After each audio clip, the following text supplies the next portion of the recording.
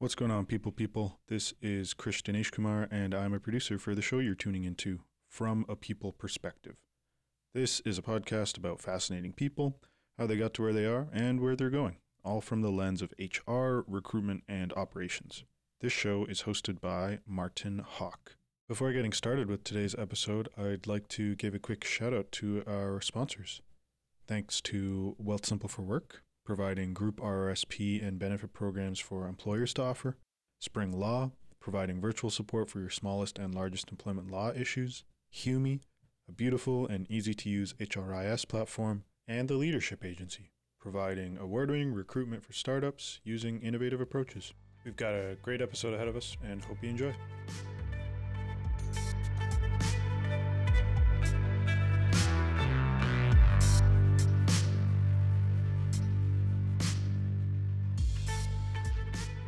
I'm really excited. I feel like it's been like 10 years, maybe 12 years, but probably only 5. I'm not even sure. But today's guest is Marsha Shandur. And I met her while I was working for myself, struggling to be a freelance recruiter. And we were part of this community called the Center for Social Innovation, which is awesome, and you should check them out too. And she spoke to me first through her email that she sent out to the entire group and the entire community. And one thing led to another, and I started working with Marsha in terms of storytelling coaching. And that's really what she does. Her expertise is, and what she does really well, is storytelling and providing speaking coaching. And so hopefully today's podcast will leave you as a better speaker, a better thinker, and just a better positioner of things. Her career, her profession, her craft has been really super fascinating to me. It actually makes me a little bit jealous because anytime I talk to her, I get this like vibe of like, oh, that's somebody that is like doing something that they love. You can just tell that Marsha loves what she does. And because of that, she's had the opportunity to speak in front of massive audiences. She's had the opportunity to get picked up from the BBC, the Art of Charm podcast, Forbes, Mashable, you name it. And if you haven't caught her on there, or if you haven't seen her work and talk, you can always go to yesyesmarsha.com and you will find yourself watching practically all of her videos on the site within like just binge watching something like you might on Netflix, like all of its incredible stuff, and you always learn something in a fun way. So welcome to the show, Marsha. Thank you for having me. Can I start by telling you a funny story? Yes, absolutely. Because you mentioned the Art of Charm. So the Art of Charm is this huge podcast that I had never heard of.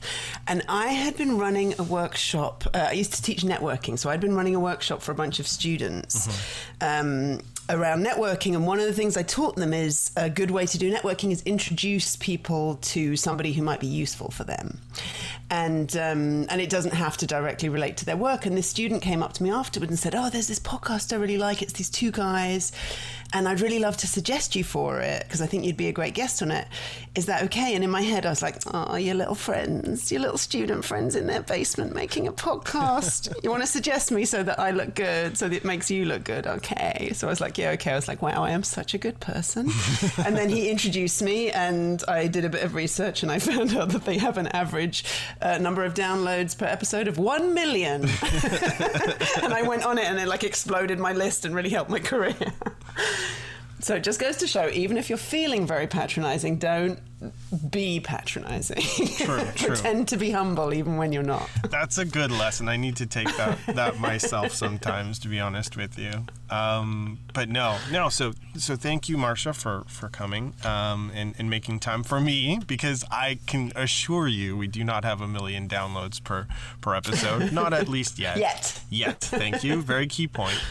So before we dive into the nitty-gritty, I always like to start off with a few icebreakers. So you're unpacking some dusty boxes. You come across one that's filled with CDs from your youth.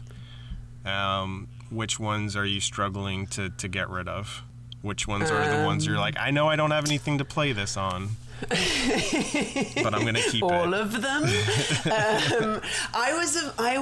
I remember the very first CD I ever had. That's how old I am, Martin. The very first CD I ever had was Suzanne Vega's 99.9 Fahrenheit. I can't remember if that was the name of the album or if that was just like the hit single from it. And oh God, I remember I'm having this like Proustian rush of like my attic bedroom. I was 17, my sweetheart at the time who was a bit older. We used to, back in the days when I used to smoke, we would like smoke out the window so my mum didn't catch Very us. posh, very posh. A bohemian life. Oh my God. I think just like a Southeast London teenage, slightly reckless life. I think the CDs that would be hard to get rid of, I'll tell you what my favorite album of all time is. Perfect. It's a band called Maximo Park. And it's their first album, A Certain Trigger. And they're like they're kind of this like also ran indie band from the early 2000s. Like anybody who was around in that era would be like, really, Maximo Park is your favorite album? But when I listen to that album, I feel the way that I imagine people who take hard drugs feel as they're taking hard drugs. Like I actually won't listen to it that often because I don't want to like spend it. And so you can often tell a lot by the state of my mind. Like if I'm listening to A Certain Trigger by Maximo Park a lot, that's when you ask how I'm doing. Because to listen to that album is to make me feel like I am clad in armor. So that's what it is. Maximo Park. They're from the northeast of England. He has a very thick, I am young and I am lost, like a very thick Newcastle accent. But I just actually feel a bit like goosebumpy even thinking about it. Nice. I'm definitely going to check those out after this podcast. I'm going to have to like scroll back and figure out that. You're on a road trip, presuming you like road trips. I love them, although I can't drive, so somebody else is driving. Someone else is driving, and you're stopping off in a small town. What's the first thing on your to-do list that isn't like, fill gas or pick up some chips or whatever? Oh my God, go to the diner. I actually have never been on a road trip. I come from a country that is very small and very highly populated, so there's a very good train system. And I also, as discussed, can't drive. So I even have taken a lot of trains around North America. When I used to go to New York a lot from Toronto, I would take the train. And I once managed to get the train from Chicago. Like I had to go to Detroit and stay with a friend and get up at 3 a.m.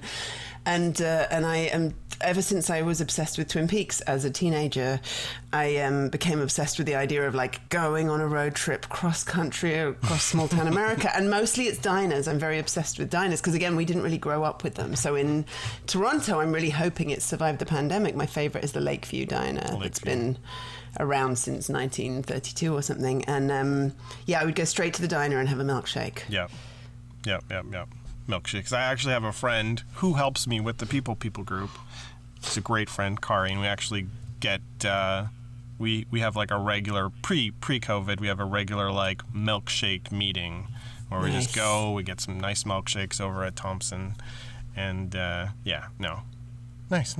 No, so I mean I have a few more, but I feel like there's so much to talk about. So we'll dive into that. Before we do. Would just love like a kind of quick history of, your background, how you got to what you're doing, why you're doing what you're doing, and then we can dive in how we can apply that to the HR recruitment world. So I was a radio DJ for 15 years on music radio. The biggest chunk of my career was on a station called XFM that was famous for... It was started up by like a bunch of people, including the singer from The Cure and the singer from Blur, and then Ricky Gervais had his first job there. He and I like crossed over. I think he left about 3 weeks after I started, so I only met him once. But Russell Brand used to work there, Simon Pegg, like lots of famous comedians, but it was a new music station. Called XFM, and I was there for years and years and loved it, and my whole first career was in radio, and I thought that was going to be me for the rest of my life. And then towards the end I started thinking, I don't think this is the thing that I'm best at. And then I moved to Toronto and I decided to change careers while I was changing continents. Hot tip, if you're about to have a giant cultural crisis, like don't also have a giant identity crisis. But it kind of made sense at the time. And I moved in, honestly, not really knowing what I was going to do and not really knowing what I was best at. And then I sort of stumbled on the world of coaching and like online service-based business. And as I mentioned, I started teaching networking because that's what I used to do for 20-year-olds, mostly young men who wanted to get into radio. And it never crossed my mind that anyone would pay for that information because I would literally corner people at parties and force them to listen to it. And then in the meantime, I started up a storytelling show, a live storytelling show called True Stories Told Live Toronto, which was at the Garrison, Ossington and Dundas. It's moved online for the pandemic.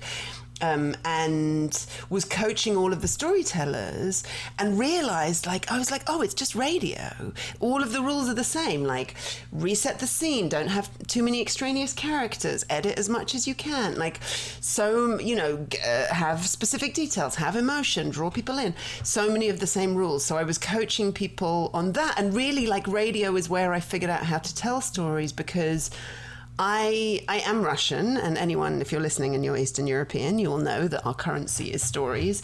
But I was the person telling stories that went on for so long, all my friends would have their heads in their hands being like, can you just get to the point, Marsha? While I'm describing like the different shade of green of every blade of grass in the field.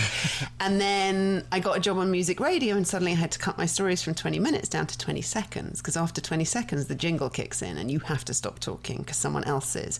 So that was where I learned how to edit, and that was also where I learned how to get the most bang for my buck in those 20 seconds. So once I was kind of coaching and I just was realizing people needed help with their stories or their keynotes and presentations, and then from that I started running workshops on storytelling, and so now I work with people mostly on either keynotes or messaging, or I go into organizations and I run workshops on storytelling, communication and empathy. Mm-hmm. So sometimes it's straight up storytelling workshops, sometimes like I have one coming up where it's like a big group and there's often a decision is made from head office and then people at the storefront are like, that doesn't make any sense, or vice versa.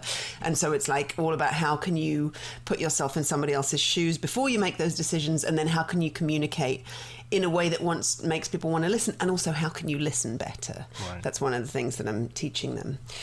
So that's what I do now. And you're right that I love it. Like I cannot believe my luck, Martin. I cannot believe my luck that for my job, I get to listen to people's stories and I get to teach people how to tell stories, because one of the big myths about storytelling is like you're either good at storytelling or you're not. It's born. Yeah. A skill that you're born with, and it's absolutely not true. It is a learned you know this because we've worked together. It is a set of rules that anyone can follow and anyone can practice. I actually quote you all the time. I don't know if I've ever told you this, because at the end of us working together, you said, what's the story, Jim? Where do I practice stories? And I was like, I think it's a networking event where you don't care that much about the outcome because you can just go to lots of different groups of people and just try out different stories and be like, okay, that was a bit too long. That was a bit too short. I'm going to punch this one up. I'm going to put more emotion in this one. I'm going to put less emotion in that one. But yeah, I love it. I really can't believe that I get to do this. And I kind of feel like my mum became an interpreter just as the Iron Curtain fell and everybody wanted to speak to the Russians. And I sort of feel like I've had a similar timing luck because I have gotten into running training on storytelling just as suddenly storytelling is like the buzzword in corporate and everybody is talking about it. The Iron Curtain of storytelling the Iron Curtain has come down, and this wave of people who want to tell stories but don't know how is just knocking down your door.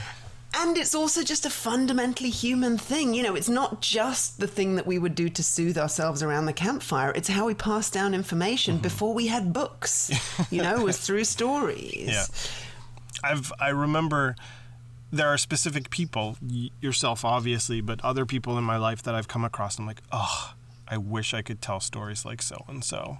And it's just like, now they were probably born with it. So I'm glad that you called it out, that it's something that you can work on and something that you can improve on. And I've been doing this for 8.5 years, and I have never had a single person come to me who wants to be a better storyteller who I haven't sent away as one. For my live show, the only stipulation to get on stage is that you've been to at least one show and that you want to tell a story. And I often have people, every show really, we have somebody who's either never been on stage in their entire life before or never been on stage to tell a story. They're a musician or they're a poet or a stand-up. And I don't turn anyone away because I'm truly I truly believe that everybody has at least one fantastic 10-minute performative story in them. But mostly people have, I think the other thing is people go, oh, I don't have any good stories. But it's not about the story that you tell, it's about how you tell it. And we all know that, right? Because we all have that one person in our life who they can tell any story, and it's fascinating. And we all have been stuck next to that one person or stuck in a meeting with that one person who we know did something interesting, but oh my gosh, when are they going to stop talking? Because they may actually die of boredom. The first person's following the rules, the second person is not following the rules. Anyone can learn those rules. And that's what we're here to do, I think. Like, that's what, ironically, I saw an Instagram post from you. I'm like, 1, I haven't talked to Marsha in so long. How is she doing? Let's check in. 2, I've been super lazy about doing my next episode of a podcast. This would be a great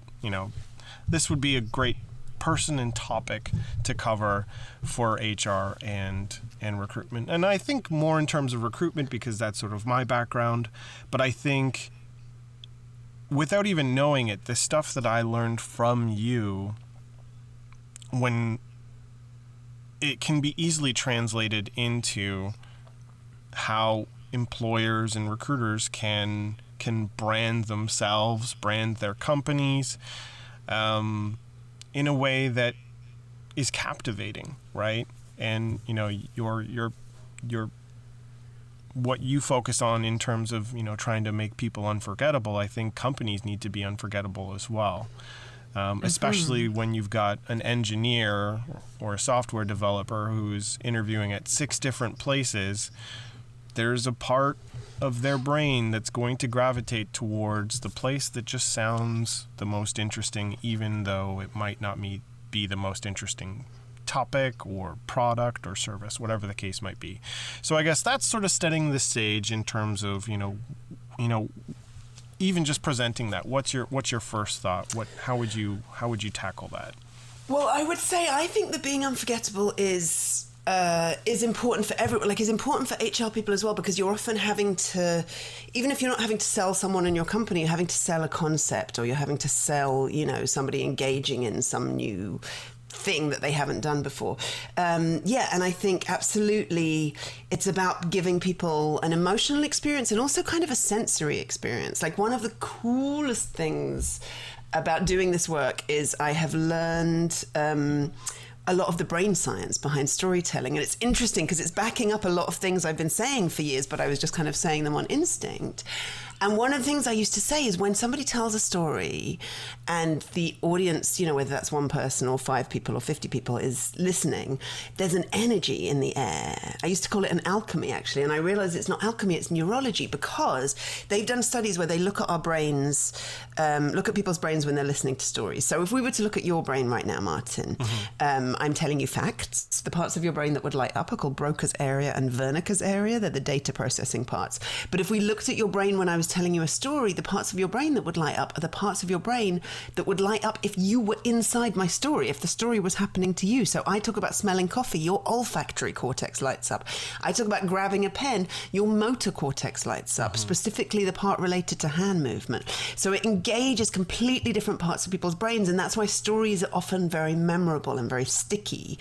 So if you have, a software developer who's interviewing at 5 different places, you want to be memorable, you want to be unforgettable, because you want them to be like, oh yeah, that's the place that I wanted to work.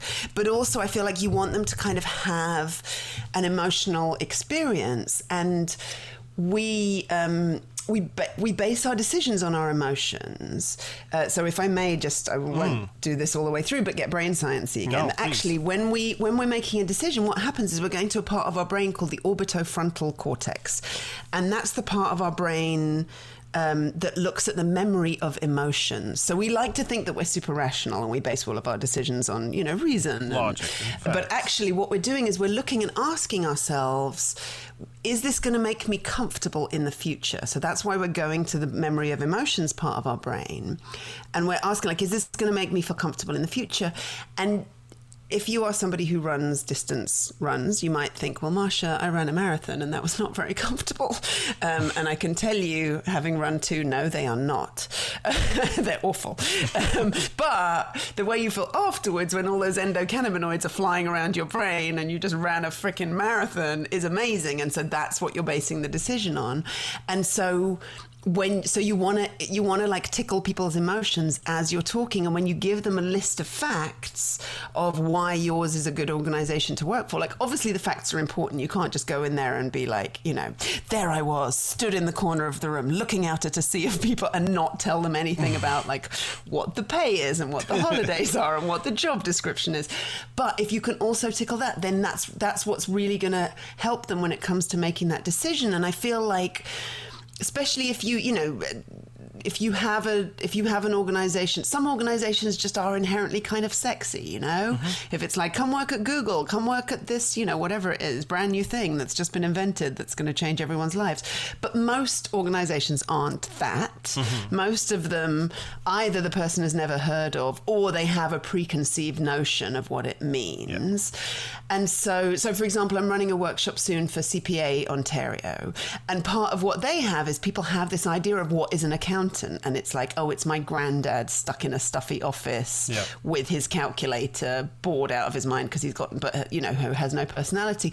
But actually part of their job is like, how can we tell people, you could like build a fashion empire on the back of your CPA experience. Like there's all these really different interesting things you can do, and so often it's about painting that picture for the person. And so I would say the first step, before we get into any of the rules of storytelling, the first step always, and I do this with all my keynote speakers, with anyone that I'm working on, is you want to ask yourself, like, why am I telling this story and what do I want people to do differently as a result?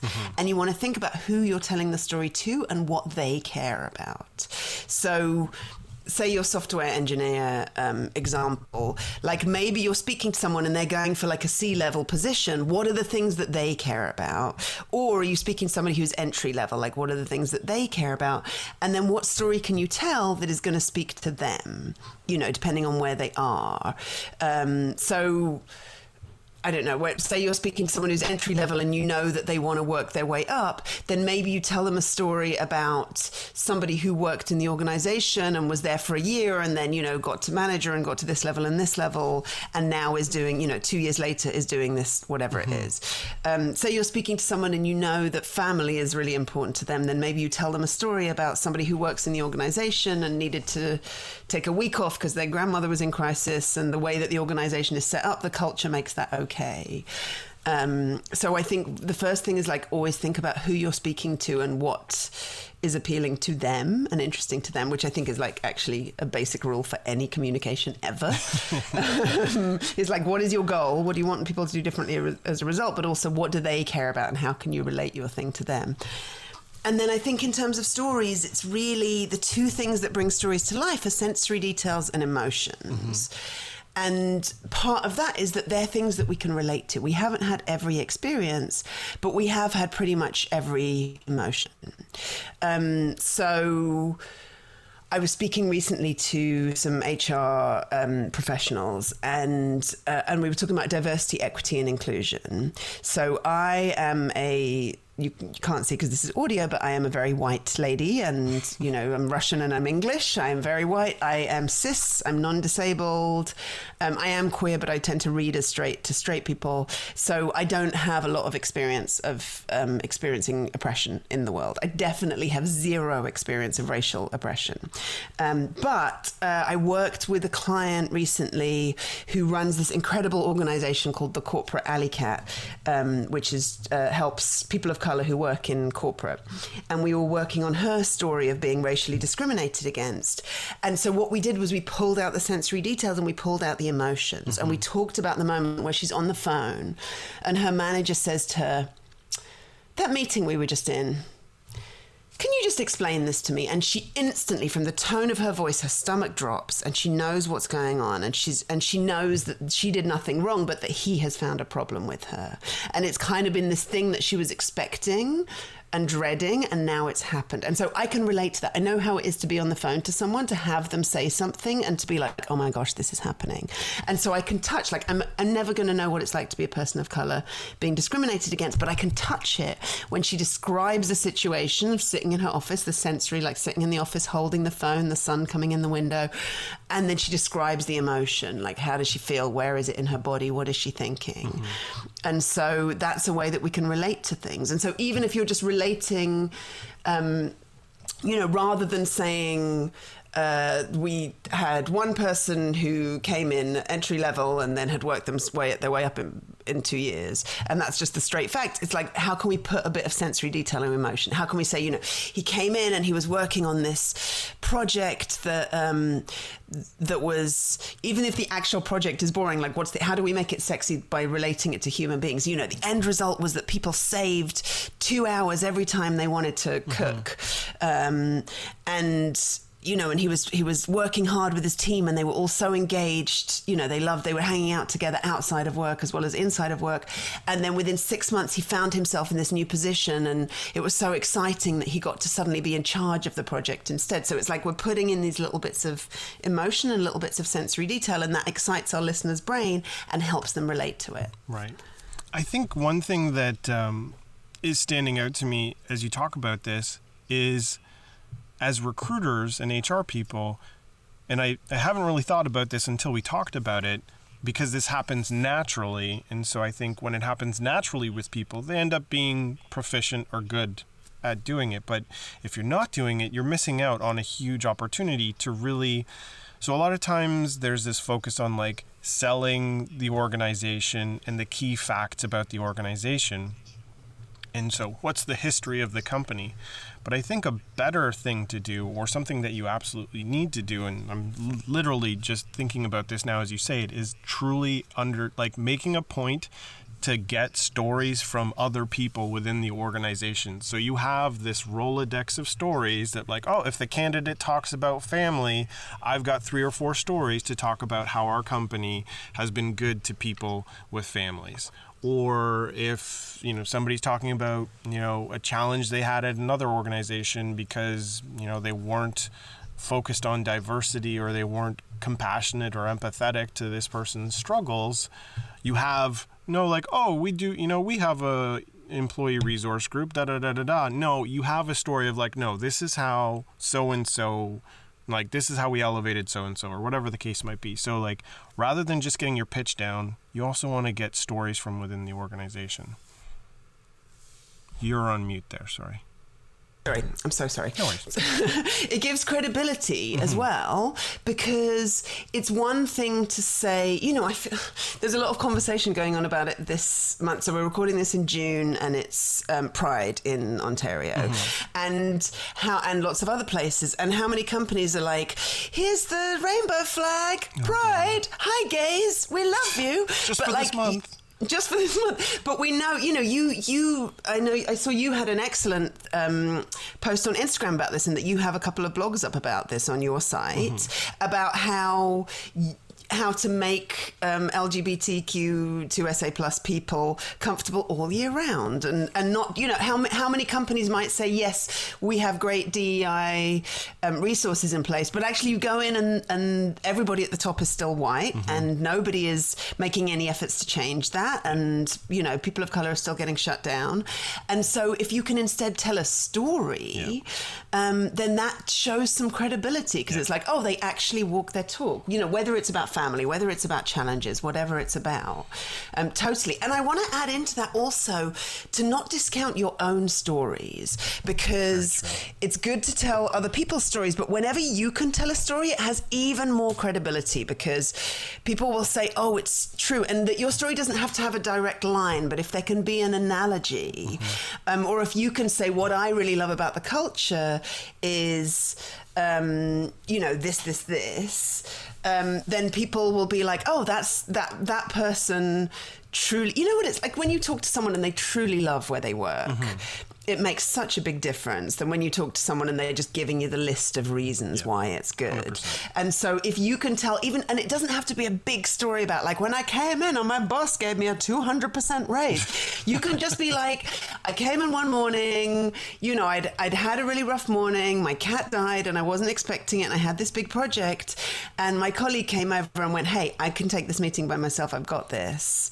You go, you know, sit in the washrooms and cry for half an hour if you need to. And I knew that that was okay. You know what I mean? Or just anything. I feel like those are... Or even like one thing that I have found working with different organizations is before I run a workshop, if I'm designing the workshop for them, I'll often have a lot of informational interviews. And for me, one of the signs of the culture of an organization is how long have people been there? And there's two different organizations I'm working with at the moment where when I speak to people, they say, oh, I've been here 25 years, or I've been here 10 years, or I started at the storefront level and now I'm in, you know, working in. And to me, I'm like, okay, so probably this culture is pretty good, especially if there is diversity in who this, you know, their demographics. Because if you've stayed at this company, so whereas what sometimes you work at, you know, at organizations, and if it's not a startup, it's like been going for a long time, but everyone's been there for 6 months. You're like, okay. And so those, like, what are the different things you can do to kind of show social proof of the, when you're giving these long laundry lists of what's good about this organization, how can you back that up? And it could be tiny little moments. You know, it could even just be as simple as saying, oh, you know, we have a strict no emails after 7 o'clock policy, but actually me and my colleagues end up slacking till 9 every night because we're just chit-chatting about what we're watching on TV or something. That's such a small thing, but that tells me so much about the culture 100%. At work. Especially with that kind of thing, because we all know that people quit. You know, this is one of the things when I'm teaching storytelling as leadership, I'm always saying, like, people quit bosses and they quit, you know, they quit teams. We've all stayed in terrible jobs because we love who we're working with. And we've all either left pretty good jobs or really wanted to. I had two bosses at the radio station, and one of them, I would come in every day, and he had been put in charge of us. He'd been put in charge of us and the pop station, and he loved the pop station, and we were like the runt of the litter. He was kind of forced to. But I would come in every day, and I'd go, hey, how's it going? And he would barely make eye contact with me. And I was convinced he hated me. At one point, one of the people I was closer to who worked underneath him went, oh, no, that guy talks about you really well in the meetings. And I was like, he can't even look at me. And then I had this other boss who... You know, we'd have gigs for the thing, and he'd be like, oh, come out, you know, and he'd be like buying drinks, or be like, oh, do you want to come and hang out? We're going to go back to my hotel room and have a drink. And like in a way that wasn't boundary crossing, but just in a way that made me feel welcome. Or I'd come in and he'd just ask me about like, oh, how's it going? How's your day? Or he would remember facts about me. And that made me want to go. And I didn't end up quitting the job with a terrible boss because I loved the job so much. And I trusted that he would leave because radio is very fickle. And he did. But I didn't do anything extra for him. I would like do very little work. Whereas the other boss, I remember him calling me once. We used to have kind of gigs, music gigs sponsored by Jameson whiskey. And so we had one, so there was a lot of free whiskey. And you have to understand, when I lived in the UK, drinking is our national sport. And like I would probably pass out just smelling whiskey nowadays. But literally at 2 o'clock in the morning, the guy who was handing out the whiskey was pouring it neat from the bottle into my mouth. And I went home, slept for 2 hours, got a phone call from this boss, Andy Ashton, who I loved, saying, you know, such and such can't do his show. Can you come in now and cover his show? And I was like, yes, because I would do anything for that guy. And that's the difference that it makes when you show yourself as a human being. So I tell those two stories, and that tells you about two very different cultures. And yet it's still intertwined in the same, you know, it was the same company. It was the same company, but two different cultures. And actually, like, you know, the first one was my first boss, and then he came back and was my last boss. And I only left that job because I was moving to Canada. But I was very, very sad to leave Andy Ashton, best boss I've ever had. Nice little shout out. Well, yeah.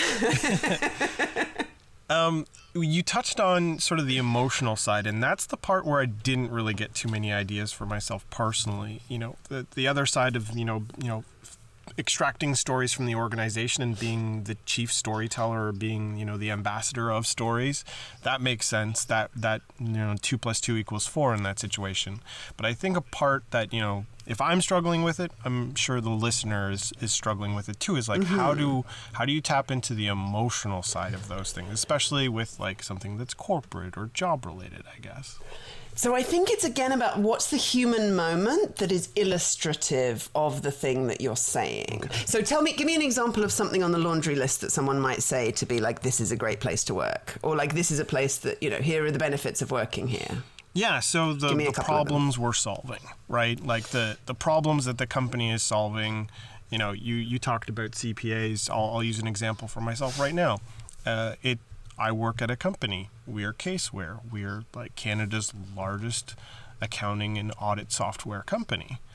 You talked about accountants earlier. There is a stereotype that exists there. So the problems that we're solving are actually really interesting. We're making their lives easier so that every day it's easier for them to do their jobs. They get more done, they're more efficient, they're more effective, and there is a value to that. But I think tying emotion to it is the part I might be missing. I don't know. Was that the example you were looking for? No, that's perfect. So let me ask you a question. If you didn't make their lives easier, what would it be like? Like, what's the problem? What is the problem that's happening that you solve? Well, I think that's like paper pushing, right? The definition of paper pushing is if you're not making somebody's life easier and they're just doing monotonous tasks all day, they don't get to do any of that creative stuff.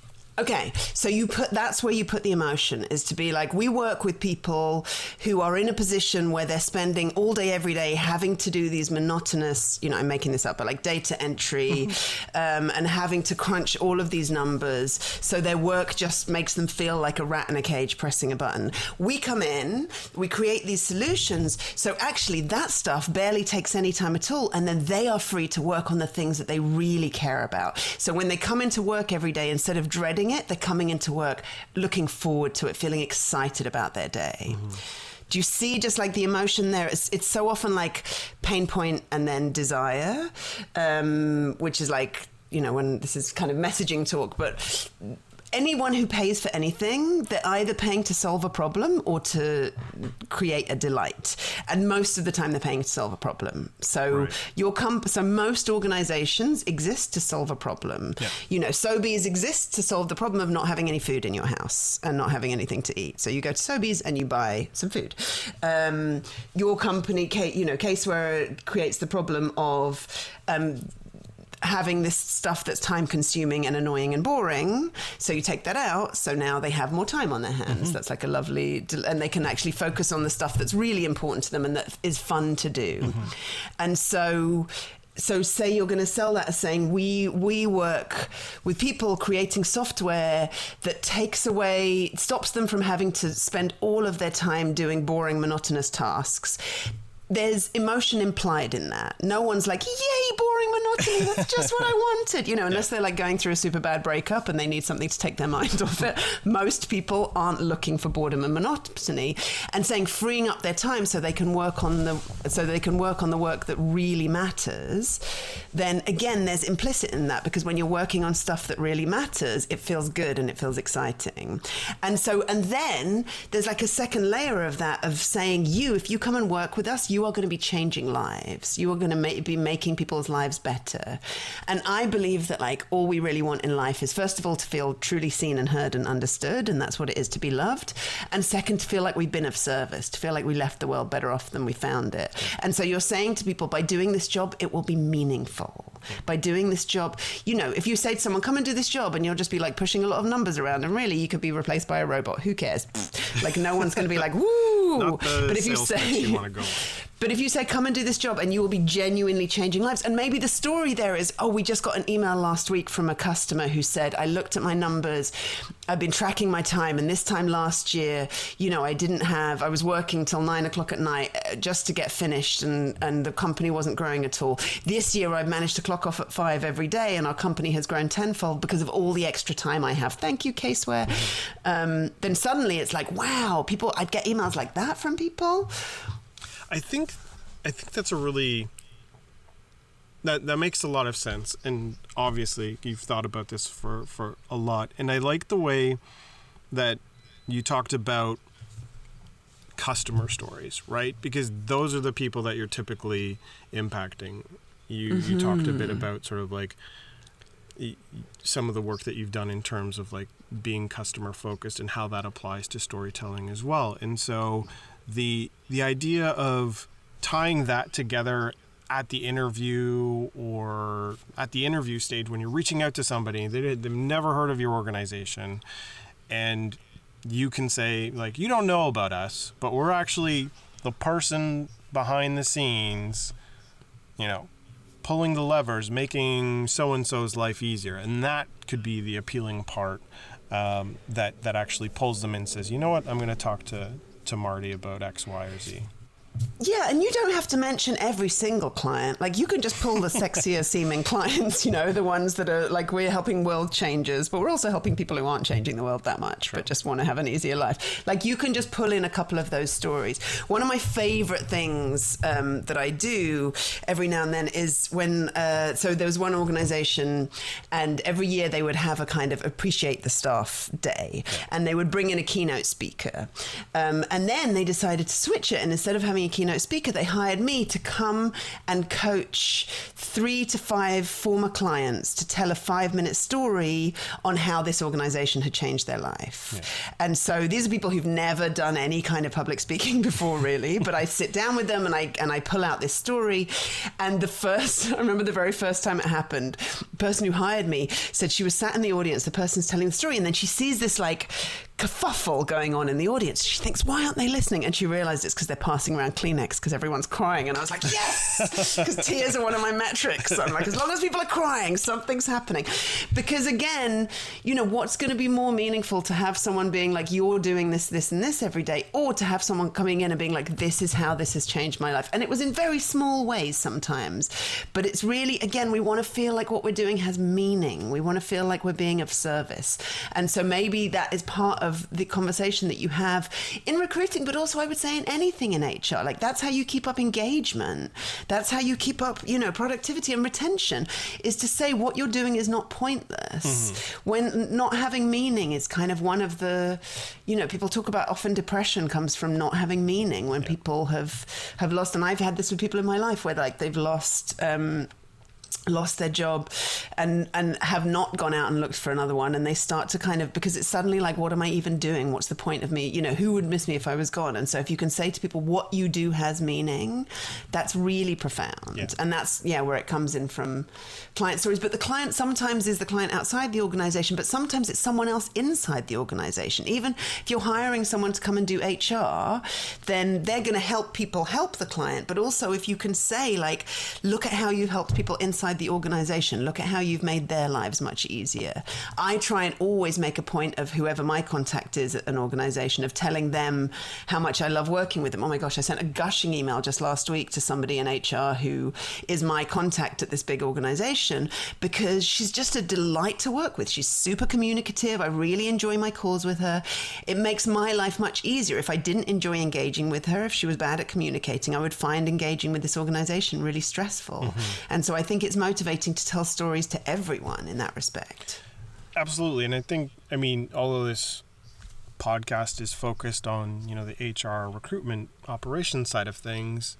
Even most importantly, I think, in terms of people being good storytellers and people being good communicators, it needs to be the leadership team. It needs to be the executives, right? Because oftentimes they're the ones that are telling you the most recent story as to why you're still there, why you're still doing that. And if that's not happening on a regular basis, you're talking about engagement and everything like that. It was like, engage, like, I am engaged with this organization. Why?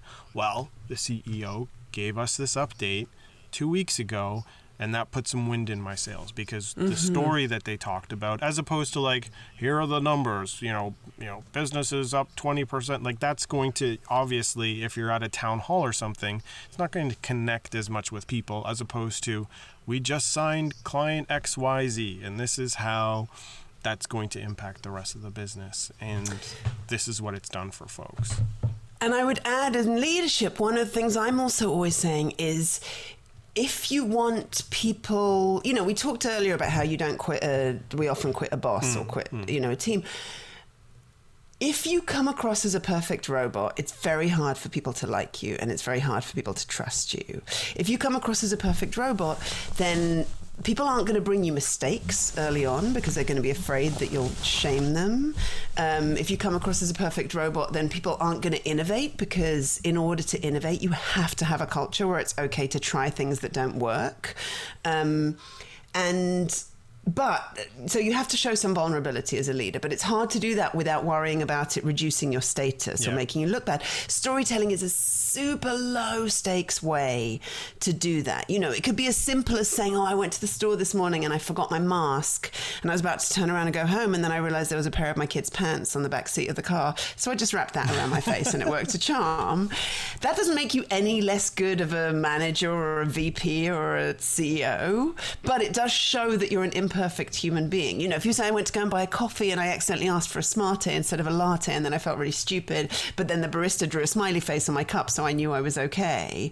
It shows you are not a perfect robot. You sometimes make mistakes, but it doesn't in any way affect how good you are at your job. I don't know about so-and-so running the company because they misordered their latte. It's not going to be... Right, they said a word wrong. Yeah. Exactly. But it shows that you're human, and it makes people like you more. Yeah. Brené Brown says vulnerability, when we meet someone, it's the last thing we want to show them, but it's the first thing we look for in anyone else. Yeah. I'm someone who, I find it very easy to like people and to find things I like about people, but there's 2 or 3 people in my life who I can't stand. every time I see them, I'm like, that guy's the worst. And I kind of examined it, because there were a couple of people that I had to see regularly at things, and it's an uncomfortable feeling for me. And I realized it's because they never show a lick of vulnerability. Right. And I think on some level, I just feel like maybe you are perfect and you're going to find out I'm not and show me up. And that's why I don't like them, because part of me doesn't feel comfortable enough to be around them. So I think it's so important for leaders to tell those stories, to show their own vulnerability, and, as you say, to pass along information to really show about why what the work people is doing really matters. So I think we've covered a lot, obviously, and there's so much that we could go into, and I love all the million directions that we've kind of gone into, but I think, no need to necessarily summarize, but I guess it's probably too short a time to, dive into, at a high level, how do you start, you mentioned this earlier, how do I start going to this storytelling gym so that I can be better? Is there a quick way for folks to start going? Are there some storytelling push-ups that you might recommend? So I'm going to make you a secret webpage, which is my website, yesyesmarsha.com/people.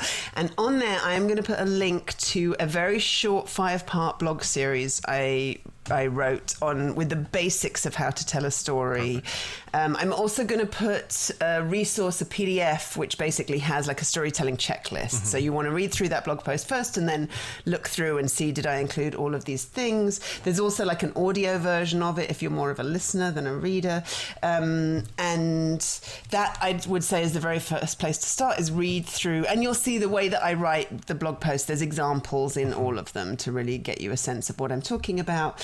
And those would be the first place to start. And then in terms of the story gym, it's what's the most low stakes place? Right now we don't have a lot of networking opportunities, but it's probably your family and friends. It's maybe your Facebook page, just trying out some of the things. Actually, I'm going to stick on there also a video that has the most important rule of storytelling, which is, spoiler alert, I dress up and reenact the Rocky training montage as part of this video.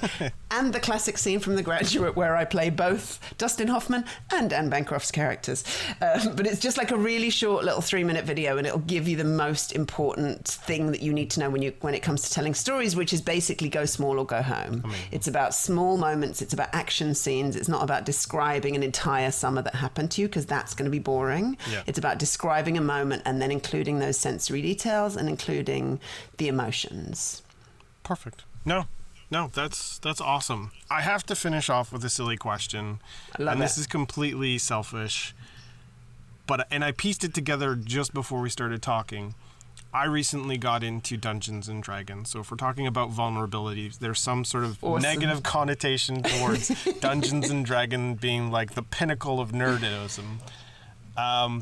Have you explored, have you jumped in? Because you would be the best dungeon master of all time. I've never been a dungeon master. I played it a lot as a teenager, and you want to talk about nerdy, my friend, I did live action role playing in underground caves in southeast London. Okay. It was called Labyrinth, and my favorite character, the Valhalla of nerdy, yeah, for sure. My favorite character was a cave woman called Woman, and I was only allowed one word, and that word was woman. So I was going around with this giant latex mace going, woman, woman, and then hitting people with it. I loved it. But I've never been a dungeon master. I felt like I kind of just dipped my toe into D&D when I was a kid, and so I was never quite experienced enough. But I think Dungeons and Dragons is cool again because of Stranger Things. I think Stranger Things made it right. cool. They took away some of that stigma. Yeah. Hence me being involved. I'm sure, had that not happened, I would probably be like, I don't want to play that. But it's literally been the most fun thing that I've gotten myself involved in that doesn't cost any money and you can do with your friends. Awesome. Yeah. So awesome. This is my low-key way of trying to recruit you into a campaign into the future. I'm not gonna lie. It's not low-key anymore. It's high-key. I'm just asking you blatantly Only Marsha. if I can hit you with a latex mace sometimes. Yeah. Okay. No, cool to know. Awesome. Thank you so much again for your time today. Let's wrap it up with, and you mentioned this already, what's the best way for anybody to get in touch with you? I can't imagine anybody listening to this and not being super stoked and excited to reach out to you.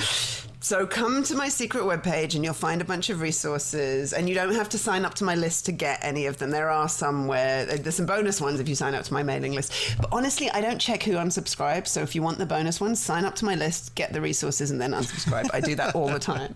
I do it under false names just in case if I know the person. But if you go to yesyesmarsha.com/people, you will find all of those resources that we talked about. And I'll even throw in a link to the Maximo Park album. How about that? Amazing. That'll save me some. I was wondering how I might spell that. So there we go. Perfect. Thanks so much. Thank you.